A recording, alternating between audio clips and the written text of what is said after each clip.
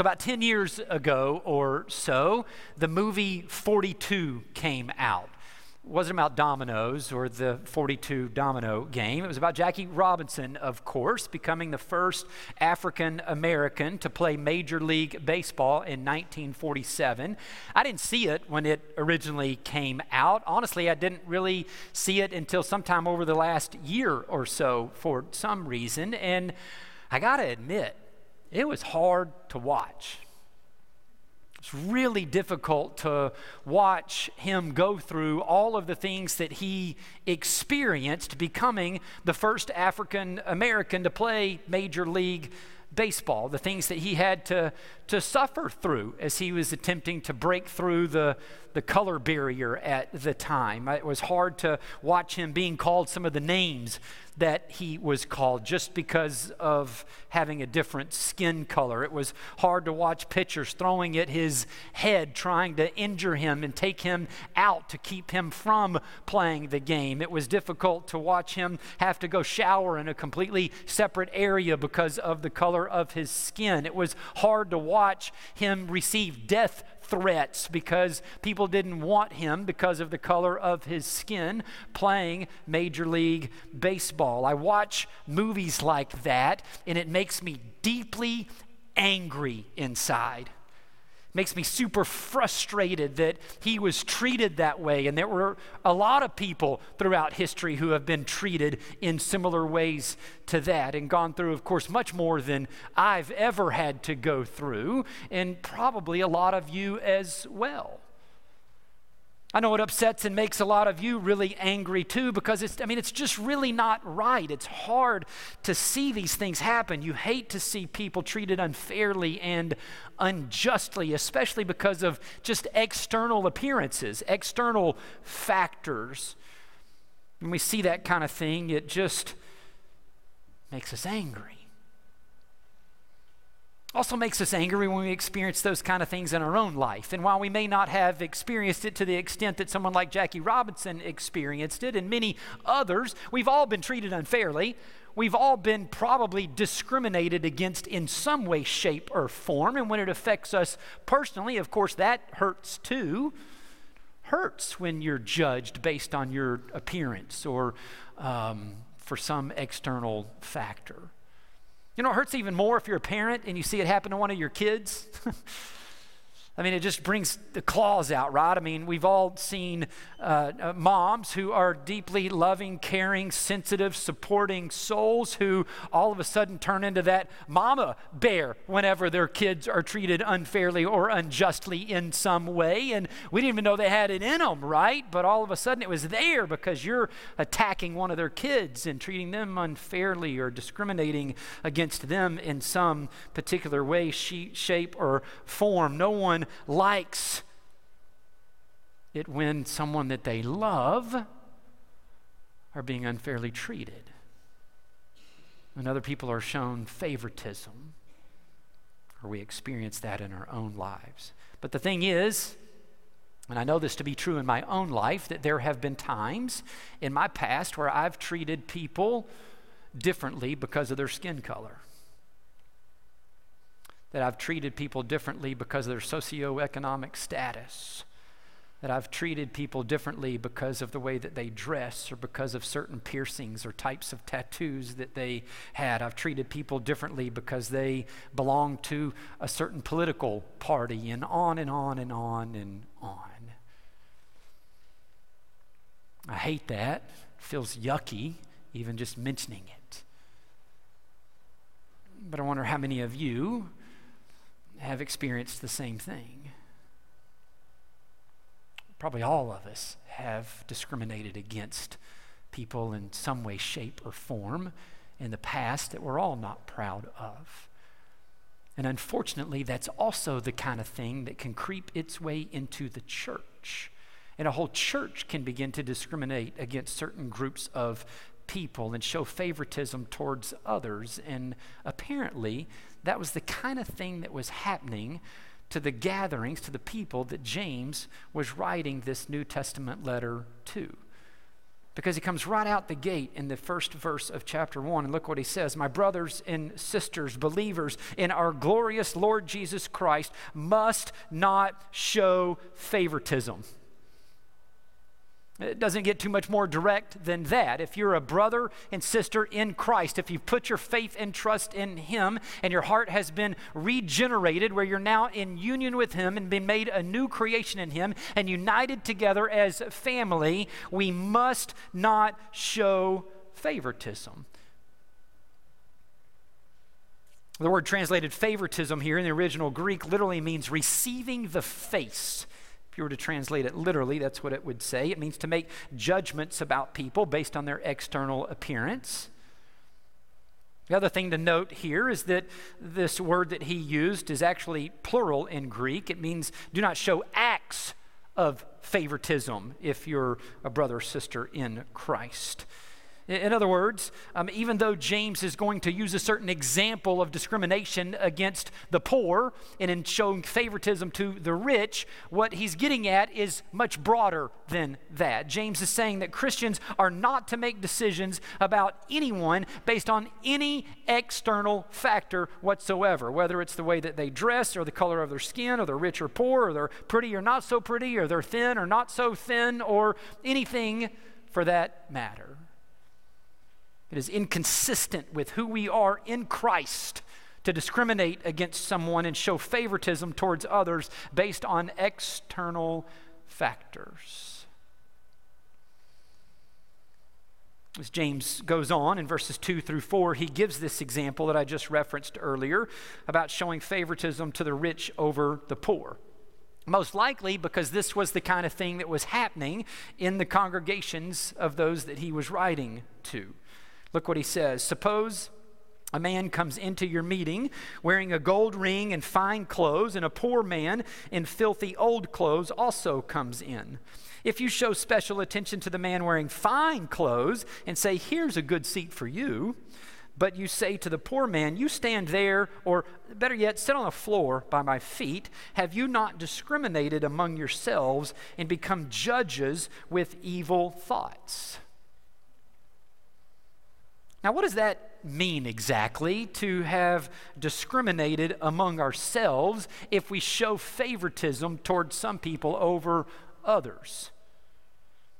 Well, I think it's helpful to know what the Apostle Paul and other writers of Scripture wrote about this thing as well. For example, in Galatians 3, verses 26 through 28, Paul says, "So in Christ, in your union with Him, you are all children of God through faith. For you, all of you were baptized into Christ and have clothed yourselves with Christ." Listen to this. "There is neither Jew nor Gentile, neither slave nor free, nor is there male and female, for you are all one in Christ Jesus." Paul says we're all one. And if the church then treats anyone differently because they dress differently or have a different skin color or for some other reason, we're discriminating among ourselves, against ourselves, because we're all now one in Christ. We're all brothers and sisters who are made equals, and we're united together as one. So to discriminate over another is to discriminate among ourselves, who are all now united together as one people. What kind of sense does that make? No one's better than any other based on these kind of things that he's bringing up. So James says, don't do that. Don't become judges with evil thoughts, because that kind of thinking doesn't, of course, come from the Lord. He's not producing that behavior and those thoughts in you. That comes from the evil one who's out to steal, kill, and destroy and divide the church and divide people, to keep people from coming to know Jesus because of us discriminating against some people and showing favoritism to others. So James, first of all, says this is no longer part of who you are, but now he gives some pretty pragmatic reasons for them to also not show favoritism based on some things that were going on in their world. Look at what he says in verses 5 and the first part of verse 6. He says, listen, my dear brothers and sisters, has God not chosen those who are poor in the eyes of the world to be rich in faith and to inherit the kingdom he promised to those who love him? But you, he says, have dishonored the poor. In other words, you've treated the materially poor as if they really are poor, when in fact, if they're in Christ, they aren't poor at all. They're extremely and abundantly rich if they are in Christ. I have a really good friend of mine who works for Edward Jones. He's an investment planner, and he deals with a number of people with a lot of different levels of money, some with really deep pockets and some with shallow pockets, and they all look differently. And he told me one time, Jason, you would never be able to pick some of the richest people in the world out just based on their external appearances. You couldn't pick them out of a lineup. He said, there are some people that are walking around in overalls and they drive old, used, beat-up pickup trucks and look like they have no money whatsoever in the world, and they are the people that have the deepest pockets. They are the ones that are so rich you just can't tell so out of their external appearance. And James here is saying the same thing is true about those who are financially poor but know Christ. They may appear to be the poorest people walking around town, but if they're in Christ, they're actually the richest people walking around because they have an inheritance in the kingdom of God. So James says, you're dishonoring the poor by showing favoritism to the rich in this world, because the poor are way richer if you pull back the curtain and look behind the scenes anyway. Just doesn't make any sense, James is saying, to honor someone who is rich in this world over the poor in Christ, because they're spiritually wealthy and they have a far greater blessing in the future anyway. So this is the first argument that he gives after mentioning what he did earlier. He has two other reasons that he's going to get to. The next one is found in verse 6 as he continues. He says, is it not the rich who are exploiting you? Are they not the ones who are dragging you into court? Well, what's that all about? I mean, we live far removed from this culture, 2,000 years or so. But one of the things that was going on in the Middle East during the first century is that there was a small group of wealthy landowners who just continued to accumulate more and more land and power and kind of forced others from their land by taking them to court and forcing them, using their influence in the courts, to forfeit their land, and then they would take over it. So the rich just kept getting richer and having more power, and the poor just kept getting poorer and having less power. And the way that James writes what he does here leads a lot of commentators to believe that most of those that he's writing to here fall into that category, where the rich are exploiting them and using their wealth to influence them in the courts to forfeit their land. And so James says, why would you show favoritism to the rich who are just exploiting you and dragging you into court to take your land anyway? Just doesn't pragmatically make any sense other than the theological reasons that I mentioned a second ago. That's the second reason. He's got one more in verse 7. He also says, are they not the ones who are blaspheming the noble name of him whom you belong to? You belong to Jesus Christ, the Lord of Lords and the King of Kings. And evidently not only were the rich exploiting them and dragging them into court, but they were also blaspheming the name of Jesus whom they belong to. So James says, what sense does that make to show favoritism to them anyway? So again, James gives three kind of pragmatic reasons that apply to them specifically in this particular day and age. But again, he had also given them the theological reason, right? It's just not consistent. It's inconsistent to treat people that way if you're in Christ. It's no longer who you are. It was who you were, but you've become a new creation in Christ. It's no longer who you are.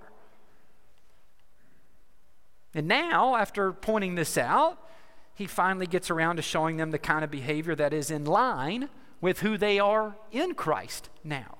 Look at verse 8. He says, if you really keep the royal law found in Scripture, love your neighbor as yourself, you are doing right. In other words, hey, the kind of behavior, the kind of action that is now consistent with your faith and the new creation that you've become in Christ is this: to show and demonstrate love in a practical way to your neighbor.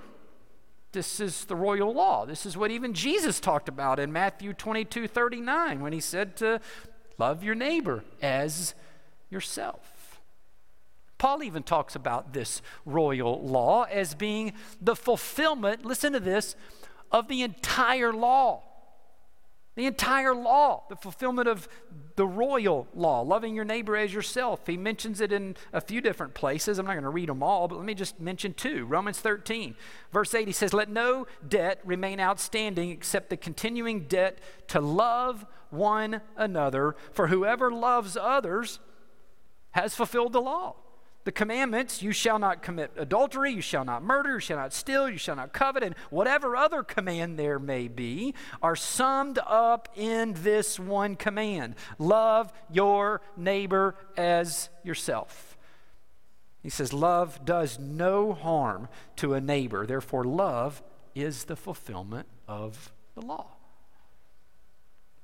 Galatians 5, he says, you, my brothers and sisters, were called to be free, but do not use your freedom to indulge the flesh. Rather, serve one another humbly in what? Love. For the entire law is fulfilled in keeping this one command: love your neighbor as yourself. This is the royal law, to love your neighbor as yourself. And remember, Jesus even brought up and taught us who our neighbor is. You had the rich ruler who was going, okay, who exactly is my neighbor then, Jesus, right? And he tells the parable of the Good Samaritan, and we find out, well, our neighbor really is anyone, regardless of their ethnic background or their skin color or socioeconomic status, the way they dress or whatever.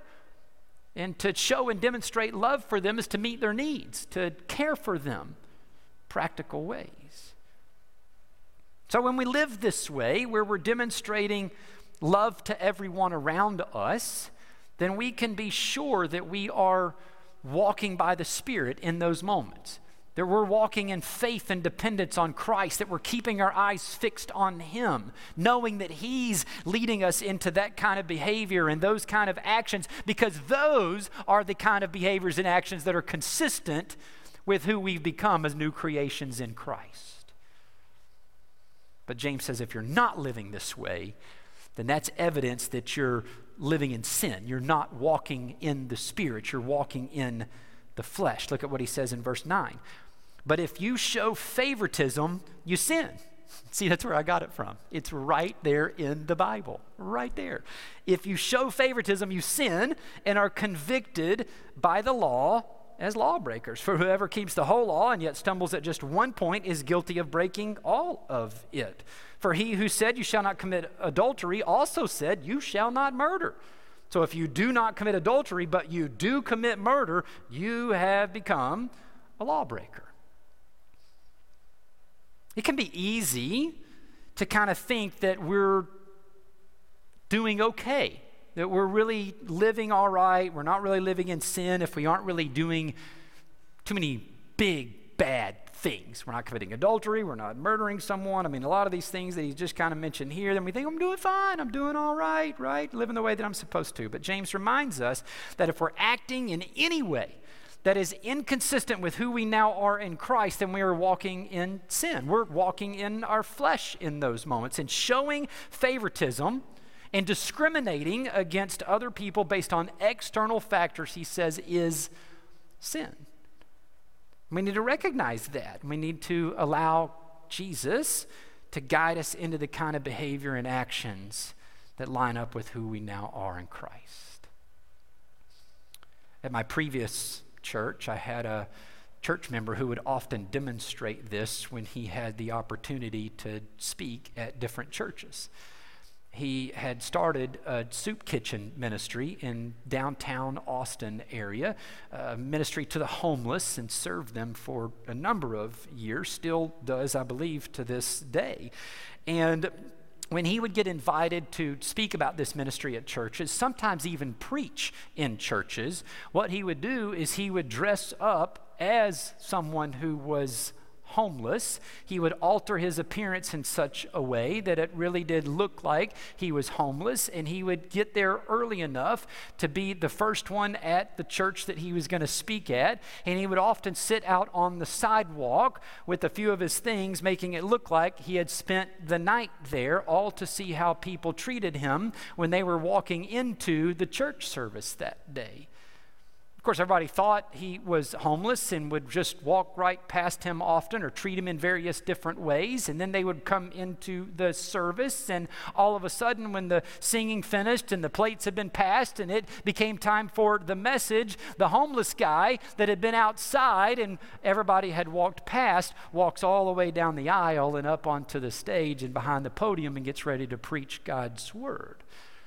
And of course, everybody's stunned and in awe that that's who this was in that moment, but there's always a lot of them who want to crawl underneath their pews or the seats that they're sitting in because of how they treated him, talked to him, or just completely ignored him on their way in. He wanted them to see that showing favoritism or discriminating against others based on external factors is indeed sin. He wanted them to recognize it and begin allowing Jesus to guide them into the kind of behavior and actions that line up with now who they are in Christ. And this is what James is getting at here in verses 9 through 11, and I think even as he finishes up in verses 12 and 13 of this section. He says, beginning in 12, "Speak and act then as those who are going to be judged by the law that gives freedom, because judgment without mercy will be shown to anyone who has not been merciful. Mercy triumphs over judgment."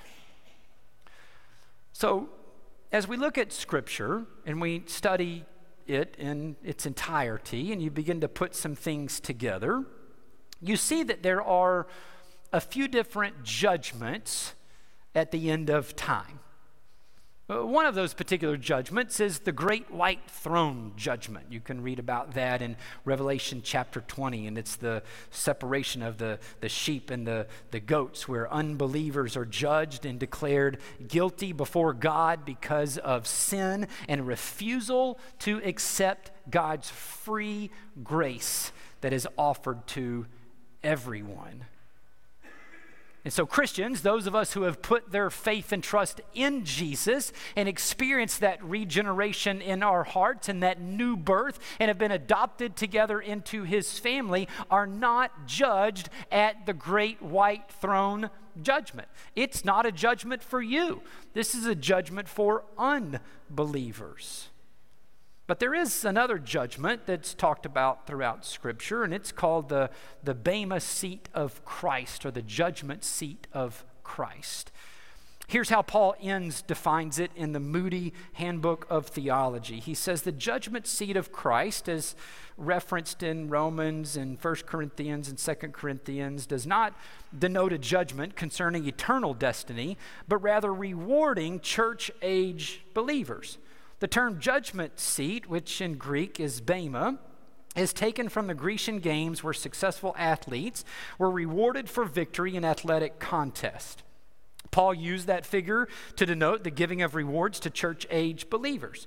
The purpose of the judgment seat will be recompense for the deeds done in the body.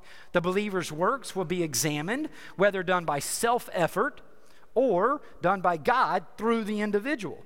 Rewards will then be given for the works that Jesus does through the believer. So here's the thing. We tend to see the word judgment and we think negative. We think condemnation, right? If we're going to be judged in some way. But really, Paul, of course, tells us in Romans 8 that there is no condemnation for those who are in Christ. The judgment is not negative. The judgment that believers face is positive. It's highlighting the work of Jesus through us as believers, as the instruments in his hands. And so James says in verse 12, "Speak and act as those who are going to be judged.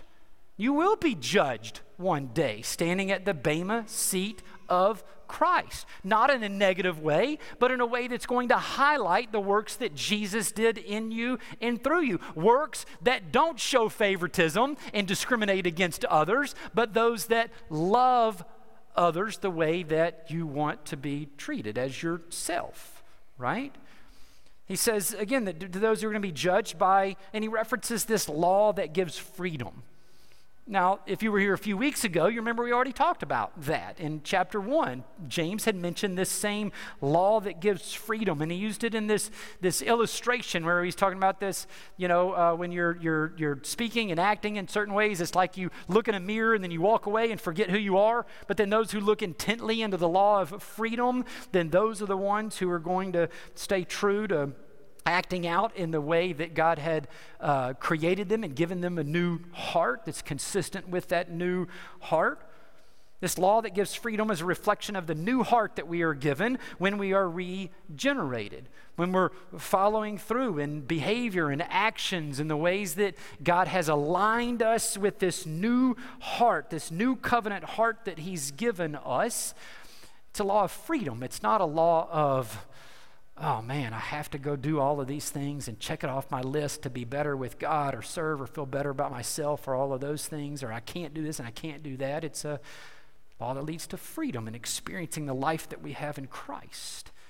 Jeremiah 31 says that God writes the law on our hearts as new covenant believers. He gives us new nature and a heart that now lines up with His character and His ways. And again, when you and I are walking by the Spirit, then His character and His ways that are written on our hearts are going to come through us in action and in certain kinds of behaviors and through the speech that we share with others.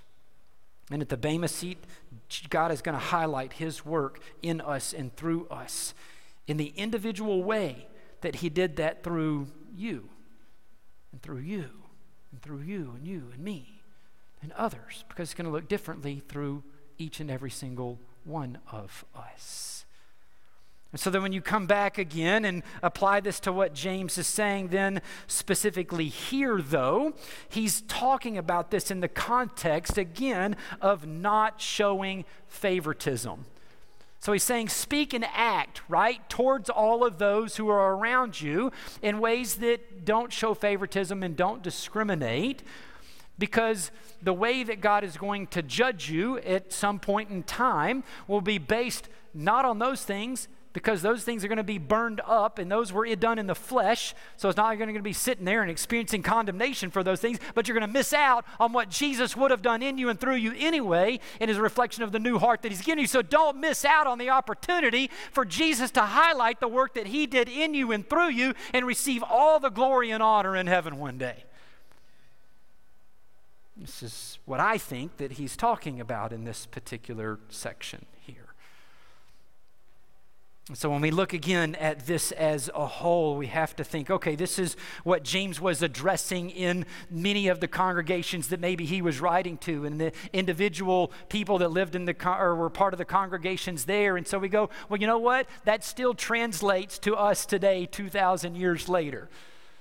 We must look at our own lives then and say, is there any evidence that I'm showing favoritism over some people over others based on external appearances? Or that I'm discriminating against some people based on those kinds of things? And to go, Lord, would you please reveal those things to me so that we can come before Him and ask Him to guide us in ways that will be consistent, once again, with the new heart that He's given us as new creations in Christ. We must look at ourselves as the collective church, brothers and sisters in Christ, and say if certain people have a different skin color or a different ethnicity, or whether they're rich or poor, they're dressed a certain way, or they're Christians or not Christians, or any of those kinds of things, how are they received? How do we welcome them in? Is there a place for them to belong and to maybe not believe and to ask challenging questions and to even still have behaviors that don't line up with what we would hope someone would act in our midst? And as Jesus does the work of exposing those things, again, we bring those things before him and thank him for the complete forgiveness that we have in Christ, and ask him to begin to do the work of uniting us together to be a church who shows no discrimination and no favoritism based on external appearances. Because Jesus gave his life for us and put his life in us to be able to live his life through us in ways that express love and value to all those who are created in his image. And it's not just when they walk in here, but it's also when he sends us out as the church, out there to work in us and through us to show no favoritism and discrimination to our neighbors and those in the workplace and those that we love and serve outside of here, and even to fight for justice among those who are being discriminated against as well. And so we make ourselves available. Jesus, you live in me. How do you want to work in me and through me in this area that you're revealing truth to us in this moment today? And as we ask that question, we're going to pray and ask him to continue to deal with us in that area and lead us to respond in ways that he's leading us to respond.